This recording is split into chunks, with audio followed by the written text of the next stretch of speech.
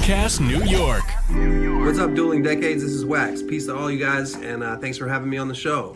Will it be the 90s or the 80s? Beanie Babies or Crack Babies? Will it be Nirvana or Madonna? Maybe Britney, maybe Whitney. Do you like new metal or new wave? Dave Grohl or Super Dave? I don't know. But now the battle begins. Dueling Decades. Let's see who wins. Dueling Decades. Broadcasting from the Podcast New York studios, it's the all-new Dueling Decades, the adult-only retro game show where the decades battle for supremacy because it's your history. We just fight for it. I am Mark James, and this week we marvel at the miraculous May Duel, where I will be competing with May of 1984 alongside the other duelers in the decades they will be fighting for. First off, swinging back to the 70s, say hello to Man Crush.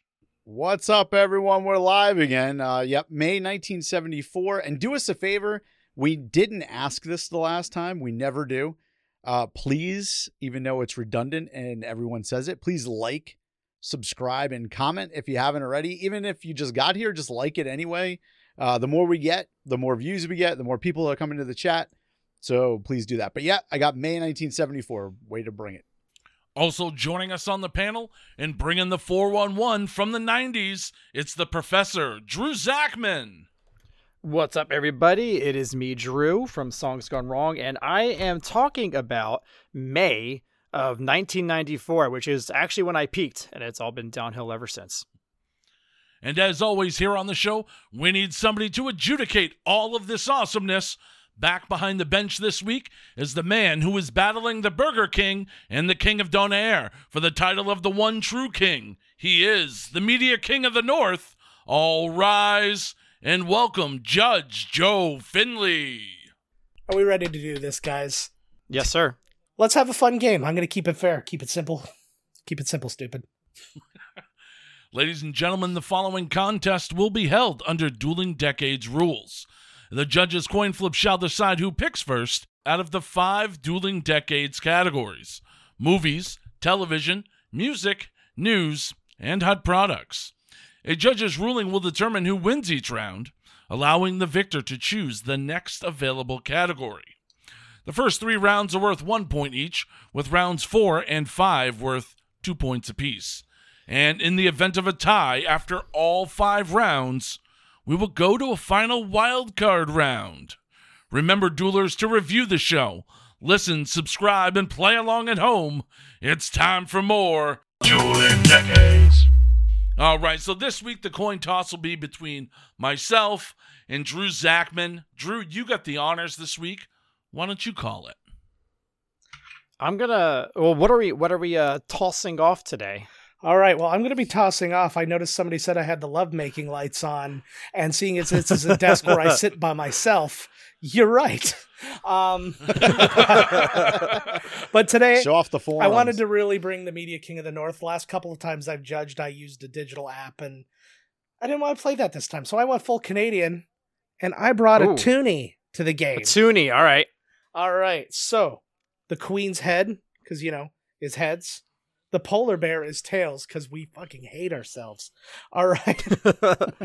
Okay, guys. So you're going to call it in the air, right? Yeah, I'm totally going polar bear on this one. Polar bear, okay.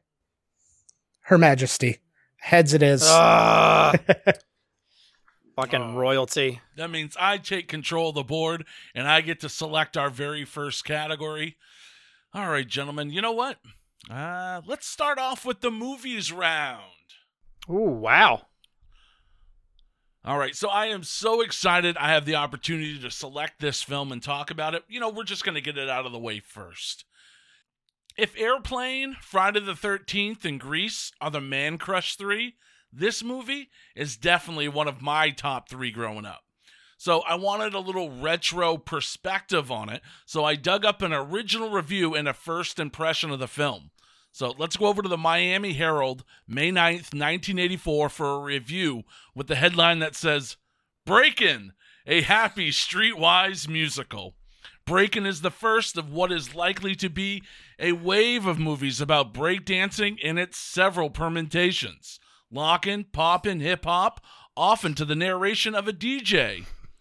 And though Breakin' follows the Flashdance formula as if it was blazoned in concrete and worked from a script that would make a 12-year-old snicker, it's exuberant and it's lighthearted. That works. For proper enjoyment, what you have to do is ignore the Flashdance-inspired story, which involves a series of painfully contrived plots developed when street dancers are repeatedly frustrated at the hands of Los Angeles street dance establishment. It is sufficient to treat the story as kind of filler in between the appearances of the men known as Shabba-Doo and Bugaloo Shrimp. When they are on the screen dancing, Breakin' has a special joy to it. And I couldn't agree more with that.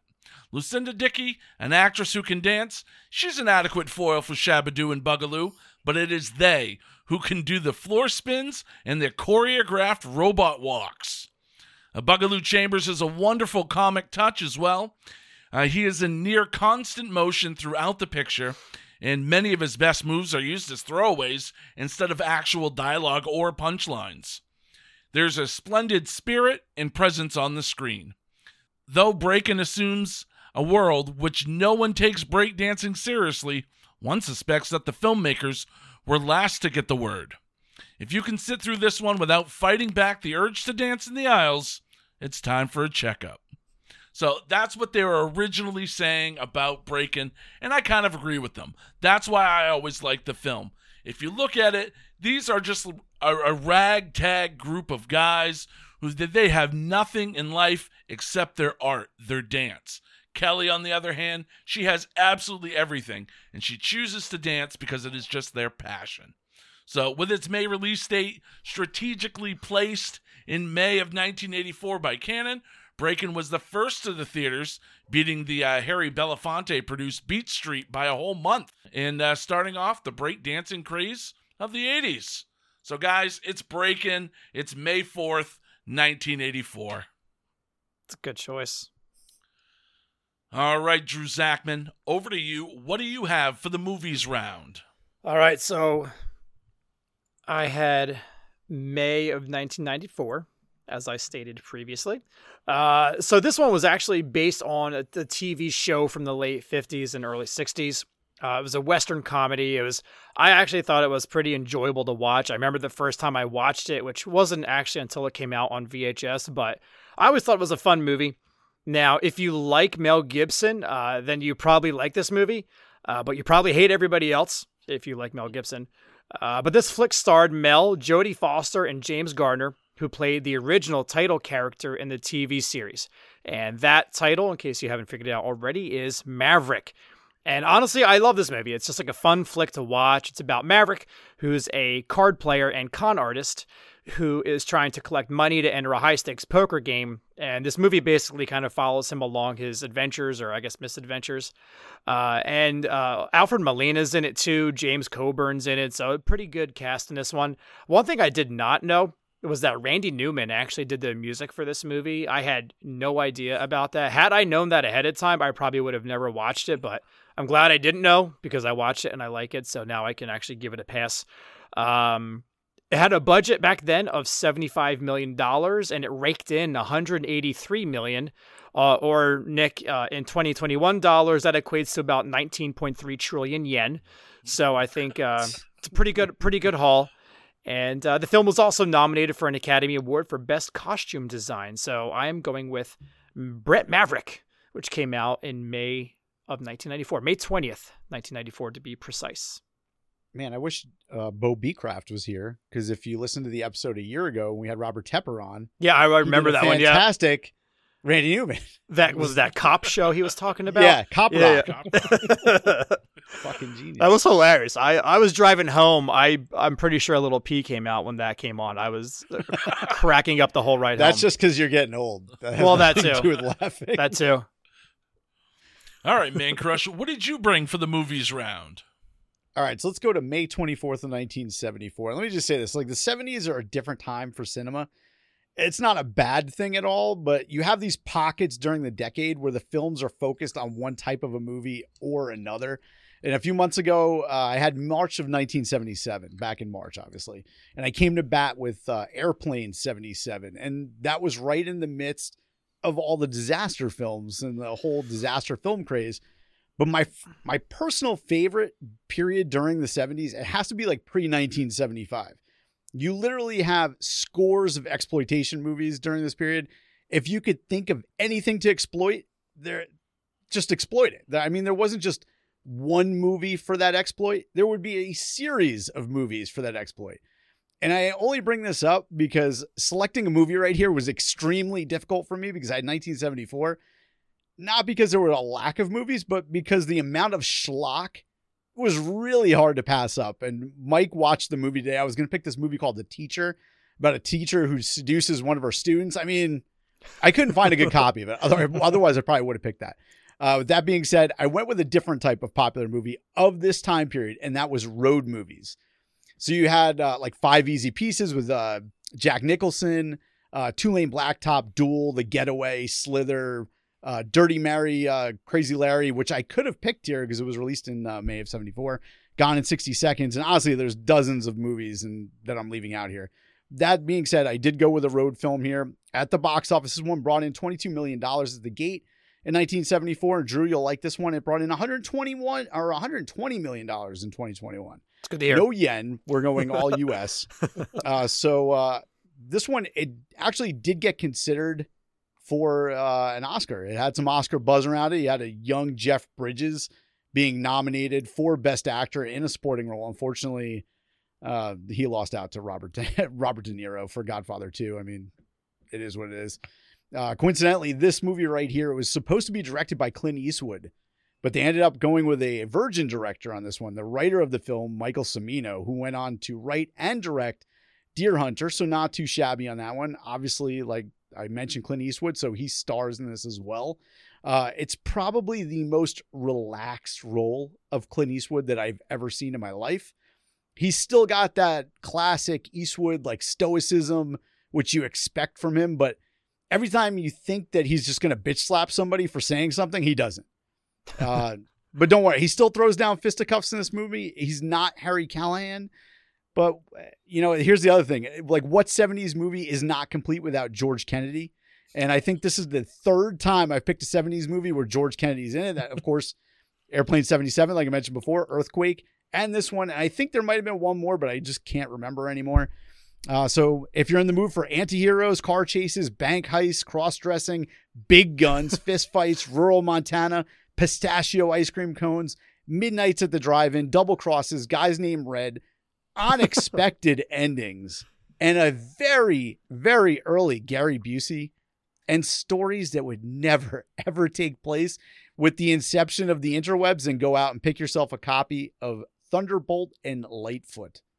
And I mentioned that part about the internet. I don't want to give away spoilers if you want to go watch this, but if they had the internet, there would be no story. It would be over in like 5 minutes. Be like, oh, that's where it is? Oh, done. But it's 1974. Shit's simpler.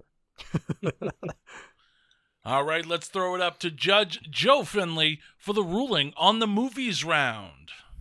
Oh, man, it's a tough one. Very different movies being kind of brought to me, and not one that was like a real like punch in the face, like huge movie.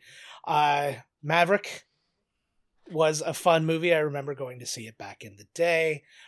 Good cast. It was just that fun version of Mel Gibson that, you know, often gets overshadowed by the less fun version of Mel Gibson. He was so happy. So happy back then. Everybody seemed cool. We knew. But Until man, they took his kid. it's good, but it's just I don't know. Like, of all the Mel Gibson joints, as it were, I don't know if it's the one that gets me the most excited. And then you have Thunderbolt and Lightfoot. There's a lot of things in there. I think where you may have lost me, Man Crush, is when you said, so if you're looking for, and in your list you included rural Montana. Who the fuck's looking for rural Montana? It's a road film, dude. No, I Where know. are you gonna go? I know, it's just very funny. It's like, if you're looking for something, probably rural Montana, the right, scenery ladies? is amazing. It's amazing. It's lakes, mountains. Hey, I've been to Montana. I've been through Montana. More Have you accurate. really? I haven't. I went through a bunch of states very quickly while I slept in the back of my grandparents' van, but that's neither here nor there. I have to go with the one, though, that to me is the most indicative of its decade in this scenario. As like one doesn't really like just jump out to me. I gotta go with Breakin'. It is the one that is it screams 80s, whereas like Thunderbolt and Lightfoot, it's like, does it, like, it's obviously 70s, but does it scream 70s? Does the other one, does Maverick scream 90s? When was the last time you saw a road film? I've seen plenty of road films. Fast and Furious doesn't count. Ugh. It sure as shit does. Don't make me puke. But That's a short road, bro. Oh, short. The 10th or the 9th one's coming out. I live my life. What is A it? quarter mile at a 60 time. seconds a quarter mile at a time. For those 10 seconds or less, I'm free. you did that in Thunderbolt and Lightfoot. Now you've got, instead of Vin Diesel, you've got Clint Eastwood going, I live my life 275 miles at a time. Get off my lawn. That's right. I bring the impressions too. It's only a matter of time before Clint actually shows up in the Fast and Furious. I mean, his son's in it, for crying out loud. Yeah. He might just wander on stage. He might. Let's hope. How old is he now? Like 90? Oh, he's spry. He's a spry 90-something, I think. All right, guys. Well, I'm so excited I won that round. I pick up a point. I take control of the board. You know what? This might be the first thing Breakin' ever won. So, you know, Maybe. since we're talking about movies, let's go to the news round. So for my news, we're going to go to an article that was in newspapers across the country the first week of May 1984. It was announcing a special preview of an upcoming film. The headline read, Indiana Jones Helping Kids. Movie producer George Lucas and director Steven Spielberg are previewing Indiana Jones and the Temple of Doom, the Raiders of the Lost Ark sequel, in 19 cities on the eve of its May 23rd opening. The screenings will benefit a variety of causes involving children's diseases and charities. It's George and Steve's way of giving back to the kids, said a Lucasfilm spokesperson, who added that none of the stars are actually expected to appear at any of the benefits. Now, the article does say that it's a sequel, but the movie, of course, is actually a prequel, having taken place the year before Indy's squabble with all those Nazis. So it's the debut of Indiana Jones and the Temple of Doom, which would get its worldwide release on May 23rd, 1984. But the night before, they held a special charity preview, and this is a tradition that would actually carry on, and they continue raising money for children's charities well into when they did all the new Star Wars movies as well. So Temple of Doom would go on to sell an estimated 53.5 million tickets in the United States. So how do you compare that to today?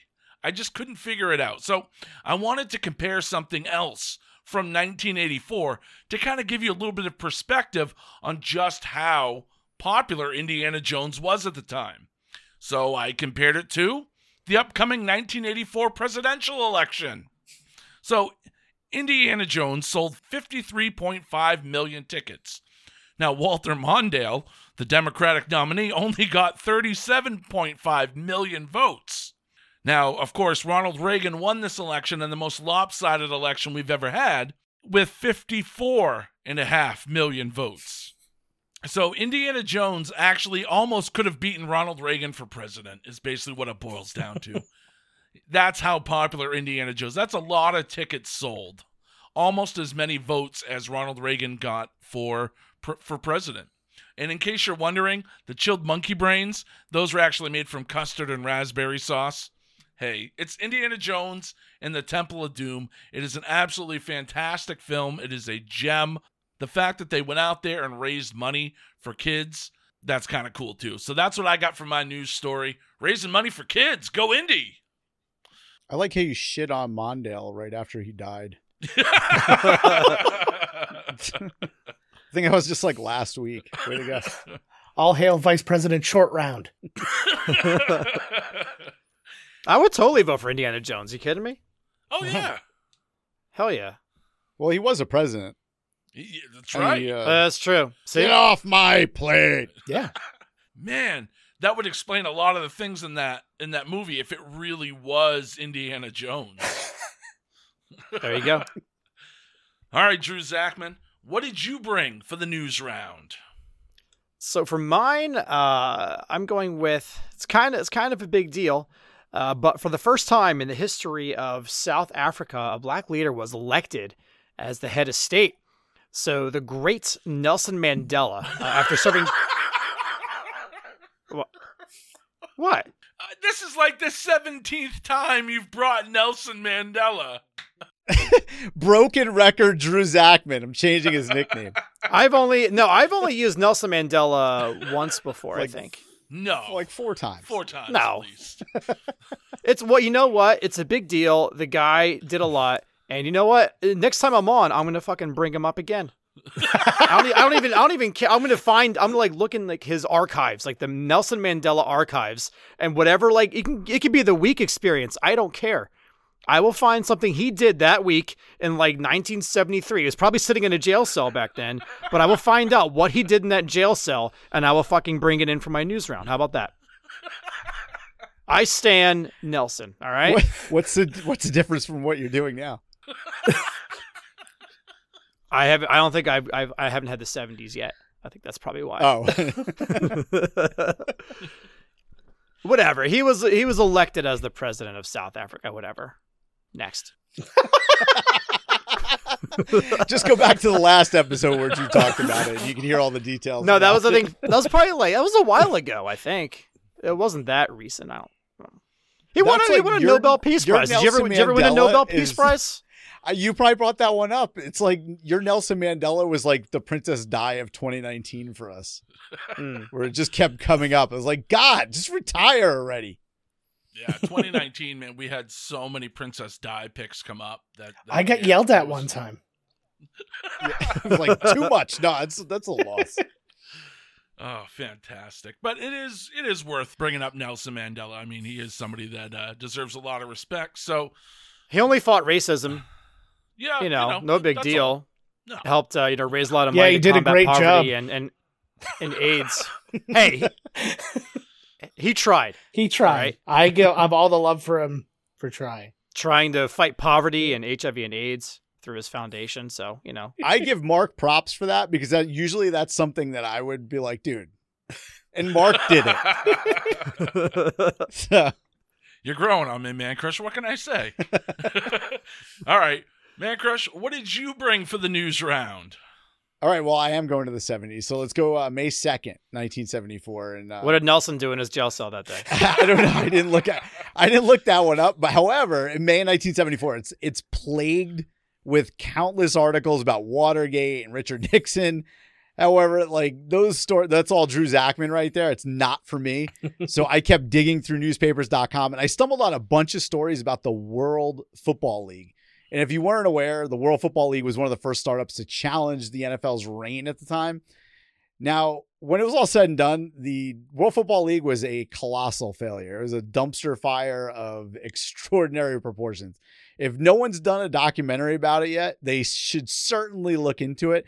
But I'm not going to dive too deep into the World Football League, but I will say that it was so bad that teams moved their franchises to new cities during the season. Like not just one, like multiple teams did that. And there was an owner that was financing his team and paying the payroll by selling cocaine. And he got arrested afterwards and all the shit. So there's all kinds of gems that come out of that story. However, I'm going to go with something that has a bit more legs here.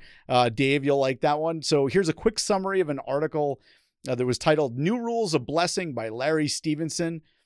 And he says, without a single down taking place as of yet, the World Football League has already experienced some alleged theft at the hands of the National Football League. The World Football League hollered robbery yesterday, claiming that the most of the new innovations unwrapped by the NFL were indeed heisted from the World Football League's rule book that was released the month prior.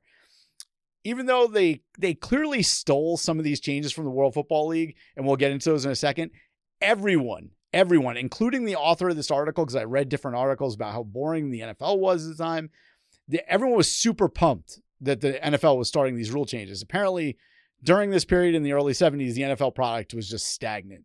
Like everyone was like, what the fuck? Like, what are we doing? There were games that ended in ties. The goalposts were literally on the field of play.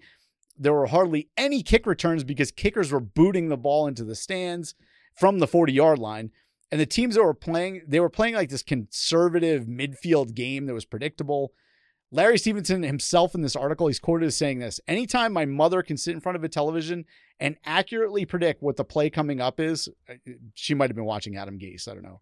But she said, and the next play coming up in the Super Bowl, it's time for them to go back to the drawing board. And that is exactly what they did, because they stole the following rules from the World Football League. 1, there's no more ties. Kissing your sister is a thing of the past. They're introducing the sudden death rule, still being utilized.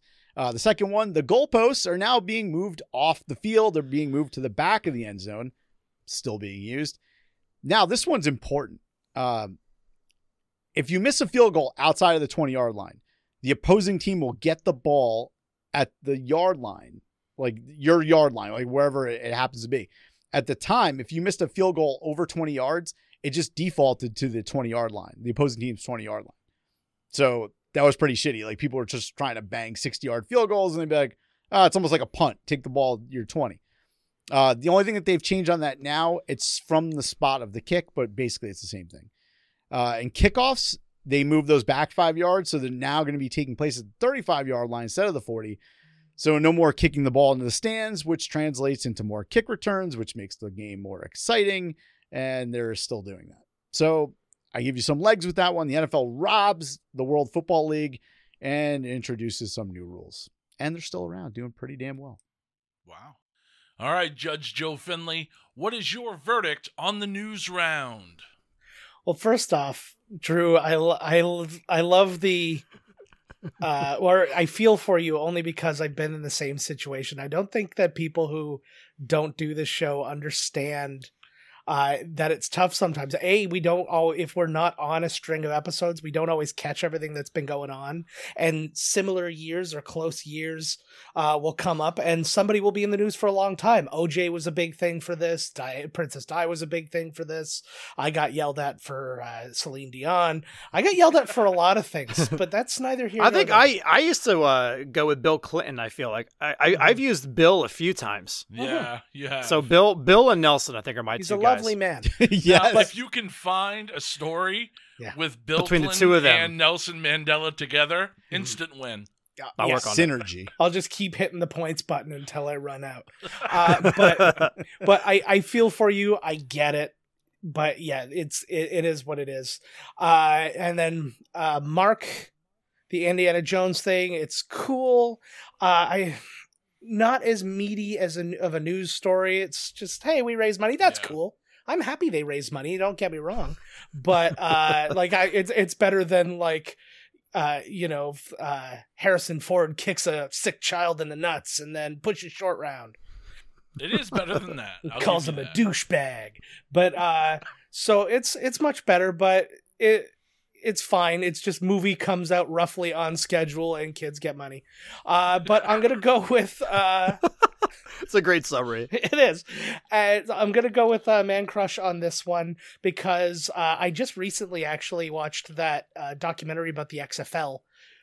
Where basically a lot of the same things were happening, where the NFL nabbed a lot of ideas. Basically, without the World Football League, the XFL, other places like that, the NFL wouldn't be the NFL that it is today. They've stolen a lot of stuff from them at the expense of these smaller leagues. So I give it to Nick.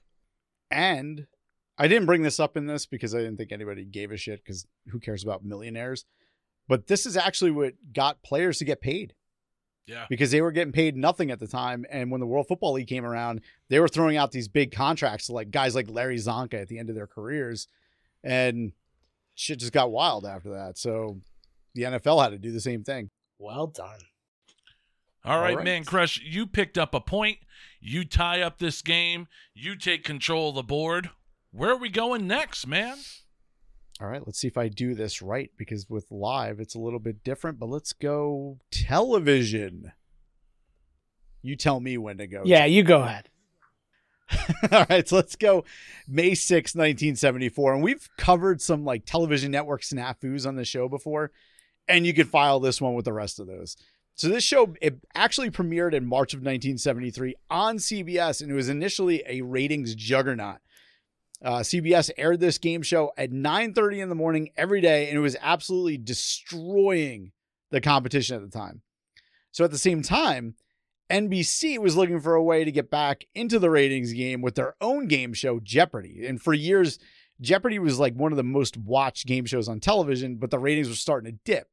So in December of 1973, NBC moved Jeopardy from their typical noon slot, where it had been for years, to a new time slot, 9:30 a.m. So with all the excitement of the move to 9:30, Jeopardy started to kill CBS's game show in that 9:30 slot. And after 3 months of their ratings sagging, CBS just decided to cancel the show altogether because that, it's only 3 months. Fuck, get rid of it, which is hilarious because NBC canceled Jeopardy in January of 1975. So you couldn't wait that out. Like you didn't know that was going to happen. But it's just like a TV pick I had a couple months ago when I had Three's Company, where ABC swooped right in and they stole the show. On May 6th of 1974, on its new time slot at 2 p.m., Dick Clark hosts $10,000 Pyramid, or Pyramid as I like to call it, because it's gone from $10,000 to $20,000 to $25,000 to $50,000. And now it's $100,000 Pyramid. And over the years, it's crazy. It's gone all over the place. Like Pyramid, it switched from CBS to ABC, from ABC to syndication, back to CBS, then back to syndication, then to the Game Show Network, and now it's back on ABC again. So mark your calendars, because this one's got legs, Dave Schultz. May 26th is the season debut with Michael Strahan as the host now of the show. Listen, this is a captivating show. Mike Ranger and I were at Podcast New York Studios last night, and I told him that I was going to pick Pyramid tonight. And we got stuck on a Pyramid rabbit hole, like for an hour straight, just watching these little clips of the show. If you've never watched a show before, it's basically, there's two teams, both comprised of a celebrity and a contestant. And each round, one player gets to select from one of 6 categories. And one of the contestants has 30 seconds to convey clues to the other contestant about whatever that item might be. And that contestant needs to guess as many as possible. It's simple, it's genius, and it's crack. Like if you watch one on YouTube, you just keep going. And the ones with Dick Clark are gold. We watched one last night where he was literally, the lady said something as the buzzer sounded, and he came running over and she thought she won. And he's like, nope. So go watch that video. It's fantastic. Everyone's heart is in their stomachs at that point. It's not quite as cool as Dueling Decade, but it is legit. But we got the premiere of Dick Clark's $10,000 Pyramid on ABC. Wow. What's it going to be called this time? Like the 4 Bitcoin Pyramid? 1 Bitcoin. Yeah. It's going to be Dogecoin. Yeah. There we go. The one Dogecoin, rocket to the moon. All right, Drew Zachman, what did you bring for the television round? All right. So this one was kind of a big deal. I remember watching it. But May 10th, NBC aired the inauguration of newly elected leader Nelson Mandela. I'm just kidding. I would have given you this round without even hearing Mark. Oh, really? Damn it. I should have maybe researched that one more. But this one, Come on now, that ain't even bullshit. That's horseshit. What the hell was that? This one's actually a little sad for me. So it actually marked the end of a show that my dad and I love watching. We love watching it so much, we actually have the DVD set. I have it right here. I'm talking about The Adventures of Briscoe County Jr. I love that show. It only aired 27 episodes, which is very short, but holy shit, those 27 those episodes were glorious. The show starred the incomparable Bruce Campbell, who played the title character, who was a Harvard-educated lawyer who became a bounty hunter who was hired by a group of wealthy industrialists to track and capture the outlaw John Bly and his gang. Now, The Adventures of Briscoe County Jr. is so much fun. I mean, if you guys know Bruce Campbell, I mean, you know everything he does is pretty much amazing. And so this show actually came about thanks to Indiana Jones and the Last Crusade, which obviously is an amazing movie. What happened was the executives at Fox looked back at some old shows and found like a lot of them fell into kind of two genres, Westerns and science fiction, which gave them the idea to combine the two, which is what they did in Briscoe County. And they actually, so kind of tying some things together here, they actually used the old episodes of Maverick for inspiration on using humor in the genre for Briscoe County. So I give you the very last episode of Briscoe County Jr., High Treason Part 2, which aired on May 22nd, 1994, much to my chagrin. Good show. Check it out. Wow. Awesome. Yeah, that's a pretty cool show, man. Can't go wrong Sure with is. Bruce Campbell. Nope. All right, guys. So for my television offerings, it's May 8th, 1984. We're going to settle in to watch a couple episodes of Happy Days. Now, this is a two-part episode called Passages, Part 1 and Part 2, the 249th and 250th episode of Happy Days. Now, these two episodes, of course, serve as the series finale for the legendary TV show, although 5 more previously unaired episodes would air out of continuity later on NBC during the summer of 1984. So Happy Days was ranked in the top 5 Nielsen ratings for 3 straight years, peaking at number 1 for the 1976-77 season. But by 1984, the show had plummeted to number 63 in the ratings. The series finale was filmed at the famous Stage 19 Paramount Pictures Studios where they filmed Happy Days, the same stage believed to be haunted by Lucille Ball's wardrobe lady. In the series finale, Joni says yes when Chachi finally pops the question. Then the entire gang gets together one last time to prepare for the wedding. Fonzie becomes a dad, but not for the reason you think. He decides to adopt Danny, his little brother from the Big Brother Big Sisters program. Now, Potsy and Ralph are the only 2 characters from the original cast who didn't attend Joni and Chachi's wedding. Naturally, Fonzie was Chachi's best man at the wedding. And in one kind of like final awkward moment for Happy Days, if there wasn't enough of those on the show already, in his toast to the newlyweds, Howard mentions that both of our children are married now, he says, completely forgetting about their oldest son, Chuck. Now, if you remember, Richie was married by phone in season 8 after Ron Howard left the show. But, you know, they totally forgets about Chuck. What happened to him, man? So it's the series finale of Happy Days, May 1984. Just a landmark moment in television history. All right, Joe Findlay, it is time for your ruling on the television round. What you got? Oh, man.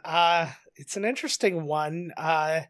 Mark, right off the bat with our dear friends at Happy Days. Did you know there was a show where a guy actually jumped over a shark? And it was the best one. It was Happy Days. I know, man. Just that one loses me only because it was such a fizzle at the end. It was such a weird, like nobody was there. It's like showing up late to a party and all the people you know from the party, like it's a friend of a friend type thing, and all the people you know have already gone home, and now you're just stuck with all the, like, who are all these people? That's what that one was. Yeah. And sorry. What else do we got? We got Man Crush and the $10,000 Pyramid. Great show, tons of legs, just like you said. Now it's $100,000 or whatever it is. It's a fun game. I like a fun, simple game show. It's a good background thing to have on, you know. I like Jeopardy and things where you got to be smart and you got to have a skill set, but it's also just fun to watch ones like that sometimes. And then Briscoe County Jr., another good one. I love Bruce Campbell. The creator behind the show, like you said, he did Indiana Jones. He did Tales from the Crypt. He did all sorts of cool stuff. I wasn't in love with that show, and again, it just kind of, it was on and it was gone.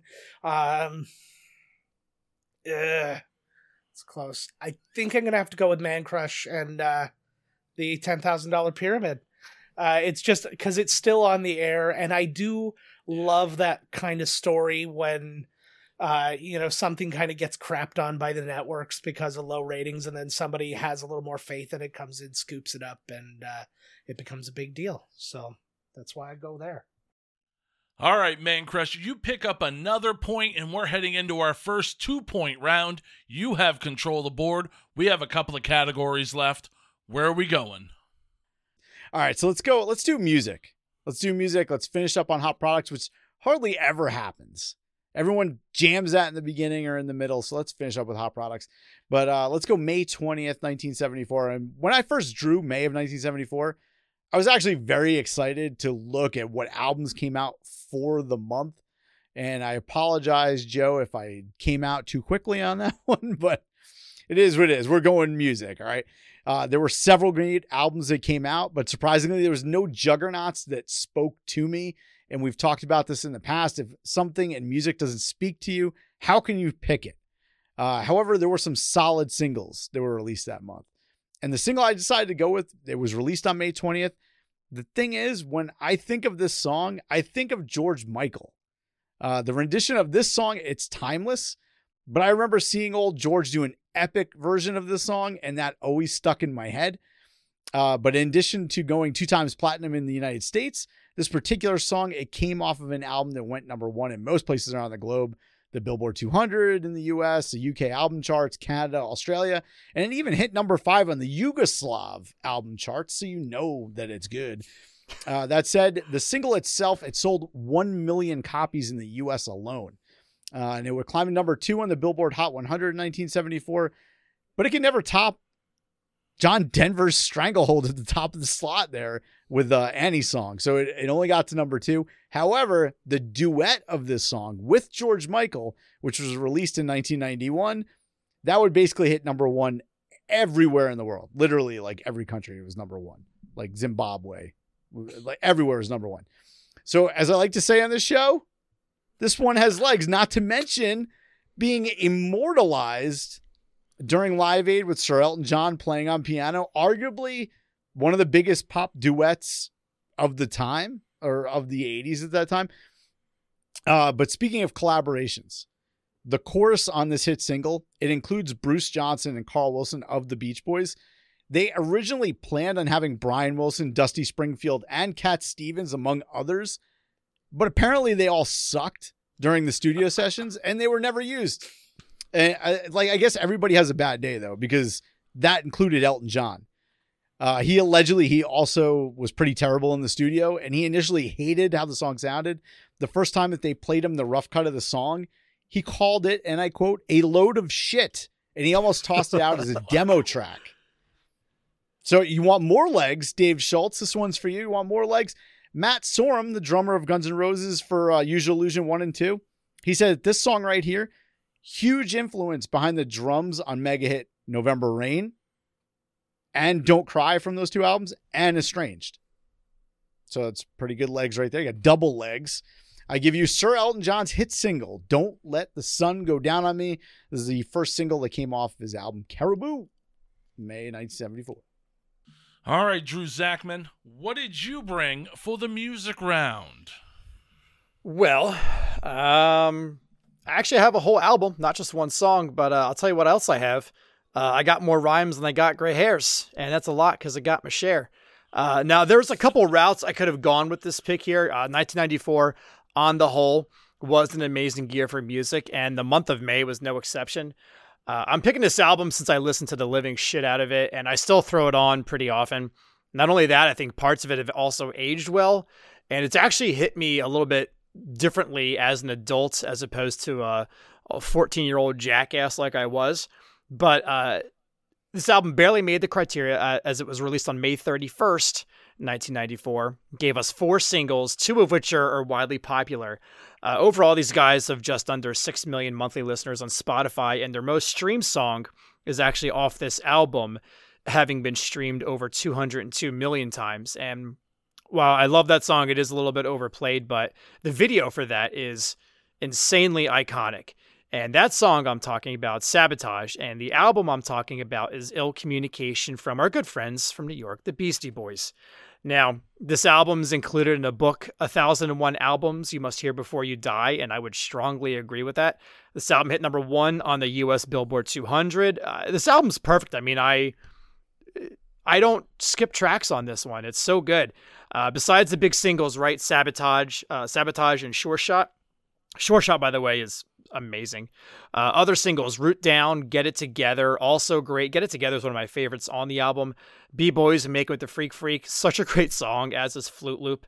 I mentioned earlier, right, this album hits a little differently as an adult, and one track in particular is The Update, which I liked when I was younger, but now it's actually my favorite track on the album.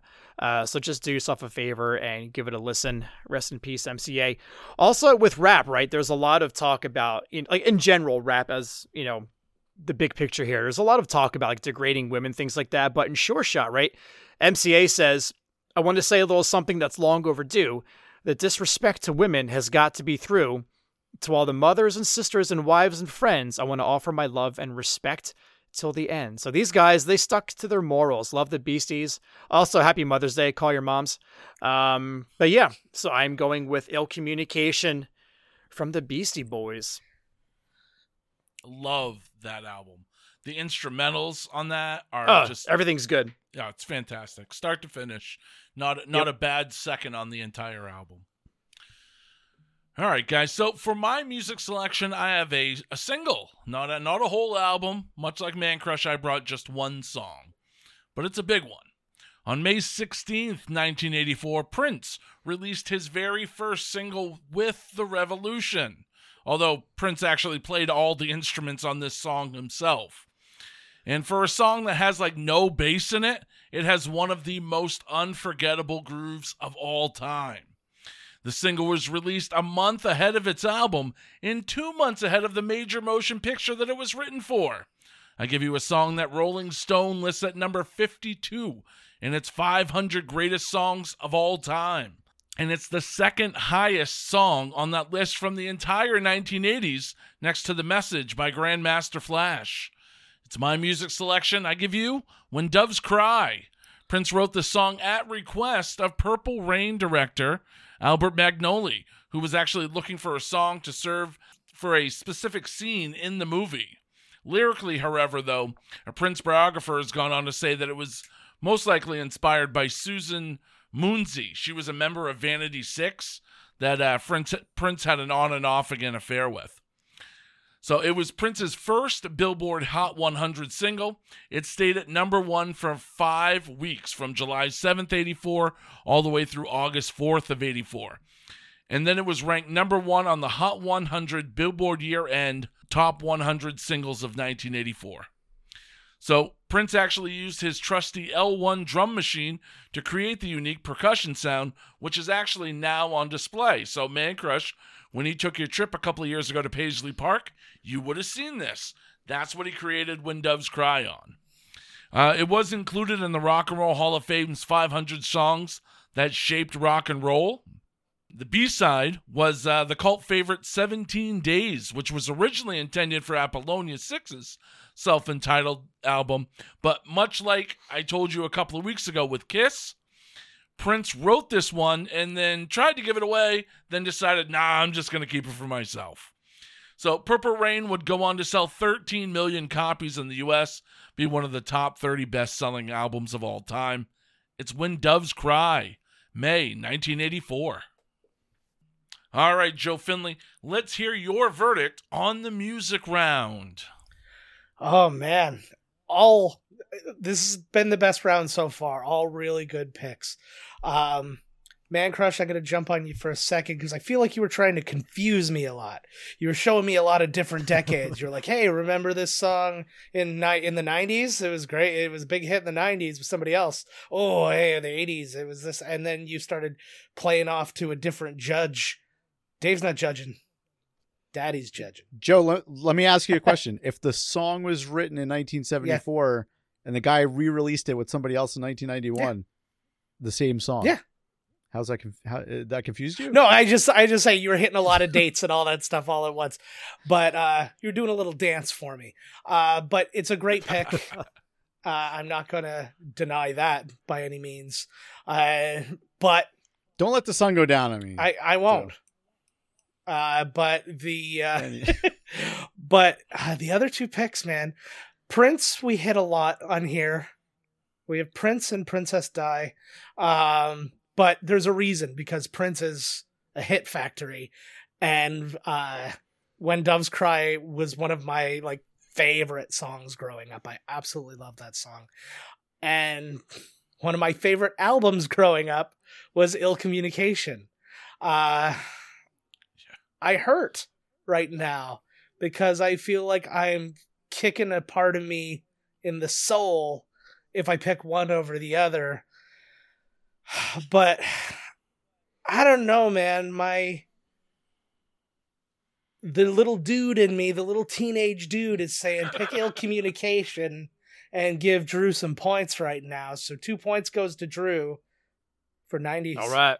Yeah, I can't argue with that. The music still applies now, man. I'm telling you. Mm-hmm. Listen to that one song, The Update. So good. No, I listen to that album all the time, Drew, and I can't argue with that. Now, if you want to bring the Beastie Boys every time as a pick, I'm going to have a hard time dinging you for that one. I have to see if they wrote a song about Nelson Mandela. I don't know if they have. No, but Nelson Mandela wrote one about the Beastie Boys. It was weird. when he was in jail in 1972. Same rhyme Did scheme. Sinbad do that? Probably. All right, Drew Zachman, we're heading into the Hot Products round. You have control of the board, so that means you get to decide if you want to go first or if you want to defer to one of us. I'll go first. I'll kick off Hot Products here. All right. Now, up until May of 1994, in order to view a movie at home, you had to either wait for it to come on TV or cable, or have a box that gave you cable, which I didn't, but I know someone who did. But either that, or, you could own the VHS, or, there's a couple of other ways, but usually like waiting for it to come out on TV or like VHS. They were the more popular options at that time. Or you could do what I did and just wait till it comes on TV and then record it on VHS, which I think made up like 97% of our VHS collection. I feel like we also should have bought stock in TDK and Kodak in the late 80s. But May of 1994, that was all about to change. Two monster companies, Sony and Philips, you may have heard of them, decided to join forces for the betterment of humanity and develop a new kind of high-density medium. That's right, high-density medium. CDs are already out, but they weren't big enough to hold a high-quality resolution for an entire movie, although 14-year-old Drew was probably looking at 16-bit boobs back then, but whatever. Anyway, Sony and Philips joined forces to work on this medium, some kind of disc for digital video, if you will, or perhaps a digital video disc that could be used. And this digital video disc would hold 7 times the amount of data of a CD, 4.7 gig on one side compared to 680 megabytes for a CD. And I'm talking about, of course, DVDs. And this would eventually be released in Japan on November 1st, 1996, and then the United States of America on March 24th, 1997. But what I'm talking about is the initial concepts of creating the DVD. So that happened in May of 1994. All right, guys, so I'll go next. My hot product is actually an album. It's a compilation album. It was an album that was released May 8th of 1984, and has sold over 25 million copies globally. That's why I'm considering this one a definite hot product. So, since it sold that many copies, that means that about 1 in every 312 people on the planet own a copy of this album. And it's an album that was ranked number 46 on Rolling Stone's list of 500 greatest albums of all time. And it's the album that first introduced me to this artist and why it's so special. I remember hearing it for the first time my junior year in high school in the Students' Lounge, and shortly thereafter I went out and I purchased my very own copy of this, and it's an album that's still in my rotation today. It's the best-selling reggae album of all time. I Give You Legend by Bob Marley and the Wailers. Sold over 15 million copies in the United States. It's the 17th best-selling album overall in the United Kingdom. and it holds the distinction of being the second longest charting album in the history of Billboard magazine, only surpassed by Dark Side of the Moon. I mean, all the hits are here on this one. This Is Love, No Woman, No Cry, You Could Be Loved, Three Little Birds, Buffalo Soldier, Get Up, Stand Up, Stir It Up. And then over on side 2, we have One Love, I Shot the Sheriff, Waiting in Vain, Redemption Song, Satisfy My Soul, Exodus, and Jamming. Now, if you picked up the cassette version of this album, you got 2 extra songs, Punky Reggae Party and Easy Skanking. Not quite sure what that one was about. Island record executive Dave Robertson, who compiled the tracks for the album, actually said that the track list was deliberately selected to appeal to a white audience. And some of the more political songs from Bob Marley were left off the track listing. So if you're looking for mass market appeal to secular progressive America, you don't go and include songs that invoke the collective guilt over the slave trade. So Legend was released in 2014, yet again in celebration of its 30th anniversary. Into the date of this episode, the world has been without Bob Marley for 40 years as he died of cancer on May 11th, 1981. So I give you Legend by Bob Marley and the Wailers. Just an absolutely epic compilation album, and was a definite hot product for me all through high school. All right, Man Crush, what did you bring for the Hot Products round? All right, so let's go May 1st, 1974. Listen, when it comes to the early 70s, it's extremely difficult to find a hot product. And after doing the 70s for the last year, we figured out like where and what to explore to potentially find something. Yet sometimes you just come up empty. But this month I didn't, and I think both of my competitors here did. So I'm going to throw out my product here. So after I exhausted all of my, my searching and everything, I decided to look at some magazines that came out for the month. And now I wouldn't usually jump to magazines because you have to find something that stands out. And like, what exactly makes this magazine more special than another magazine that came out that month? So after lengthy research, I decided to go with May 1974 issues of Playboy. And obviously, like any Playboy magazine is going to hold a special place in somebody's heart.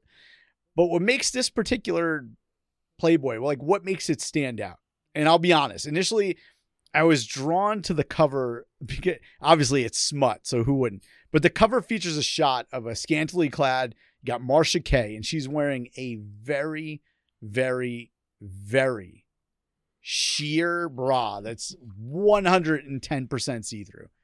I wish I knew where this was being sold in 1974 because she might as well have been topless. Whatever. That's all well and good, right? But special, probably not that special.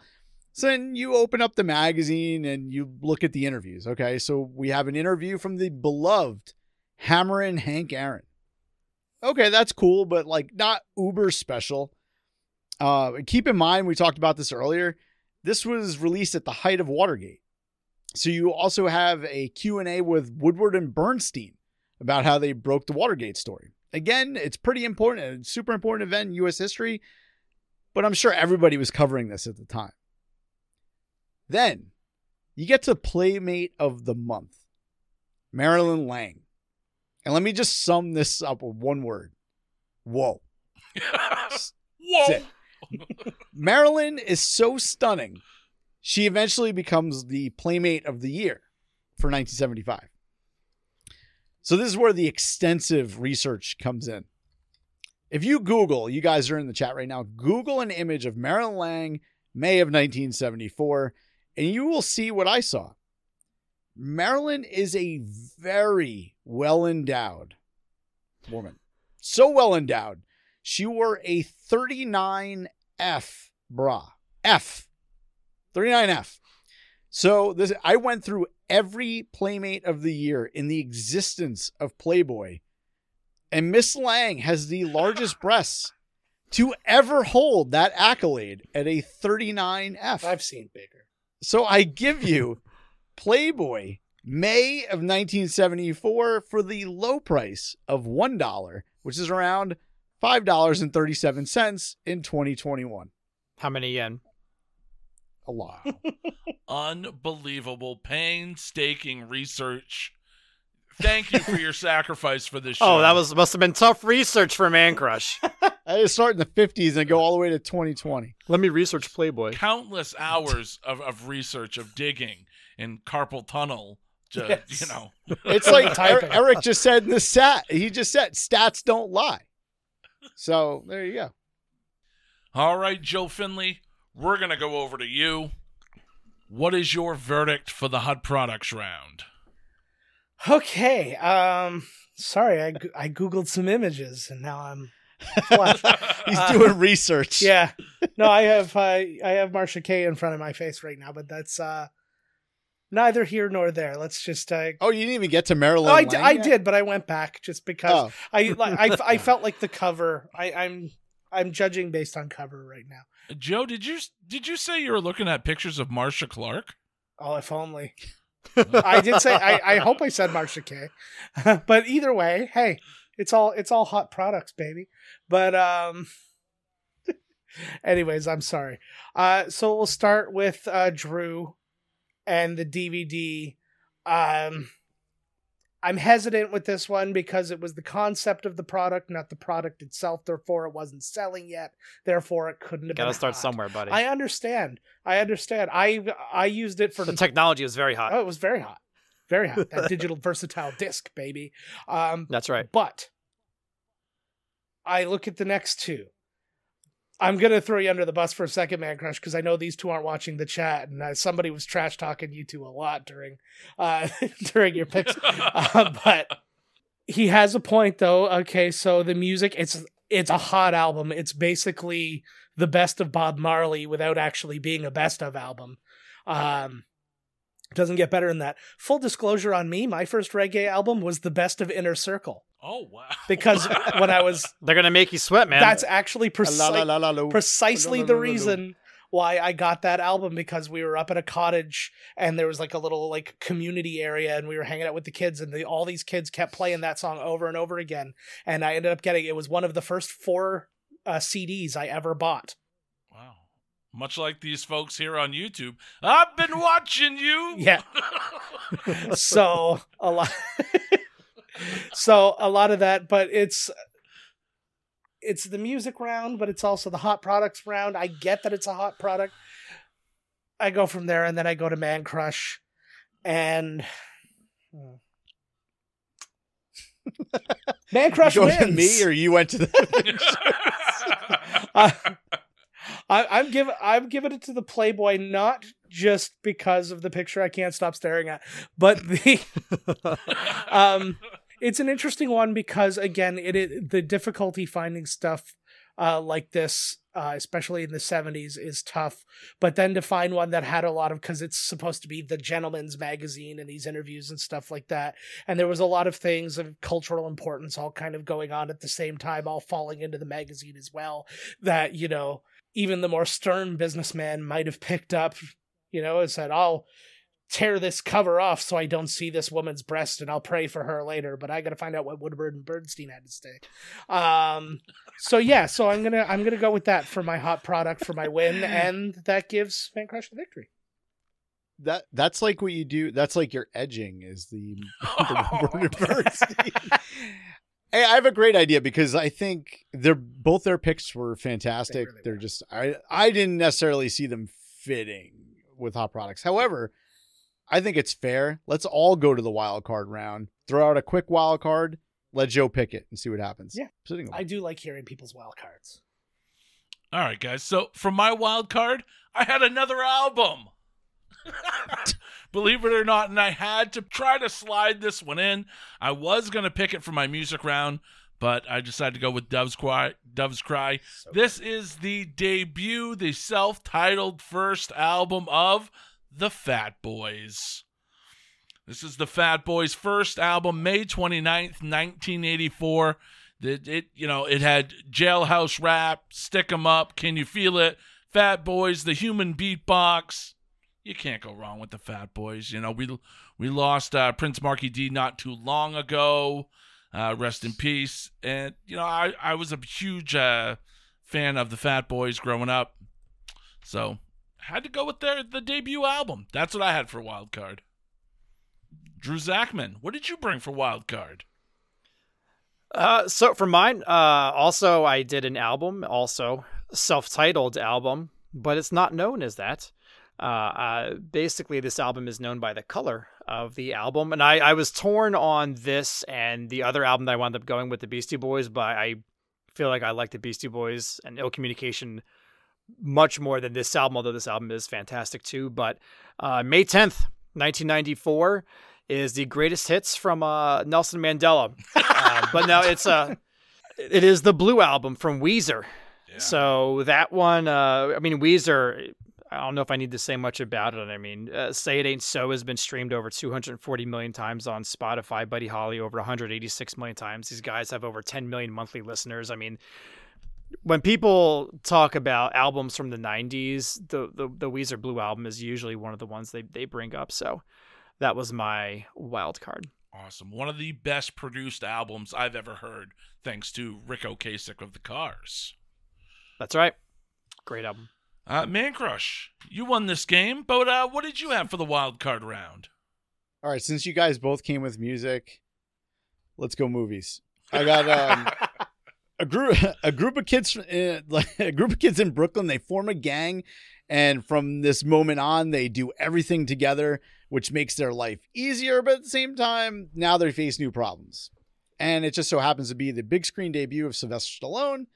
And not only that, but Henry Winkler was also in this movie, also his first major role, and he bases Fonzie's performance, or Fonzie's character, off of the performance of Stallone's character, Stanley Roselio. So this is like a double banger, and it's the movie Lords of Flatbush. Wow. Deep cut. That's a funny name. I don't know why. It's the 70s, bro. All right, Joe Findlay. I know funny. This wasn't an official round, but if you had to make a ruling on the wild card round, where would you have gone? I mean, look at her. Does she have a flat bush? I kept her covered up, though. Hopefully nothing slipped. But I think if the video version, I will blur it if it did. But I think we're okay. It's interesting. I always love this round. Obviously, a little bit more when there's some more stakes behind it. But having two music and then having a movies one, we're comparing apples and oranges. I think I would lean. And again, I think that this actually has a distinct advantage because kind of my coming of age is right around the year that he's talking about. And I would go with Weezer and Drew in this round, only because it's like, it is my frame of reference and it's where I'm coming up. Like, I know the Fat Boys and the Fat Boys are cool, but, and Lords of Flatbush I've seen, but, kind of like, if I'm looking for a Sylvester Stallone thing, I'd be looking for more of a breakout than that. But all good choices. I just lean. I go with my adolescence as per that. That's how. If I came with Kitty and Stud's Party, that would have been more aligned. Maybe tonight. I don't know, but yeah. So I'd go with Drew with this round, but it really doesn't matter. No, it doesn't. Sorry. Do us a favor before you guys leave. If you haven't already, here's the annoying pitch to you guys. Hit like, drop an actual comment, or just chat, just write some bullshit in the comments. Just write Nelson Mandela. Yeah, you can write that and hit subscribe. And we'll do this again in 2 weeks. I think we're going to do it, right, Joe? Sounds good. You can't do it next week, and we need Joe, the producer, and in 2 weeks, I think that would be Krista Makes from Less Than Jake. Sweet. Well, congratulations again to Man Crush, who pulled out another victory on this one. But if you've missed an episode, you can always go over to duelingdecades.com. It is now your one-stop shop for everything on Dueling Decades. We have all the episodes are there, video and audio. You can subscribe to the show on any platform of your choice. So in the meantime, duelers, we're going to bid you a peace, love, light, and a joy. Have a grateful week, everyone. See you later. Podcast New York. Be heard.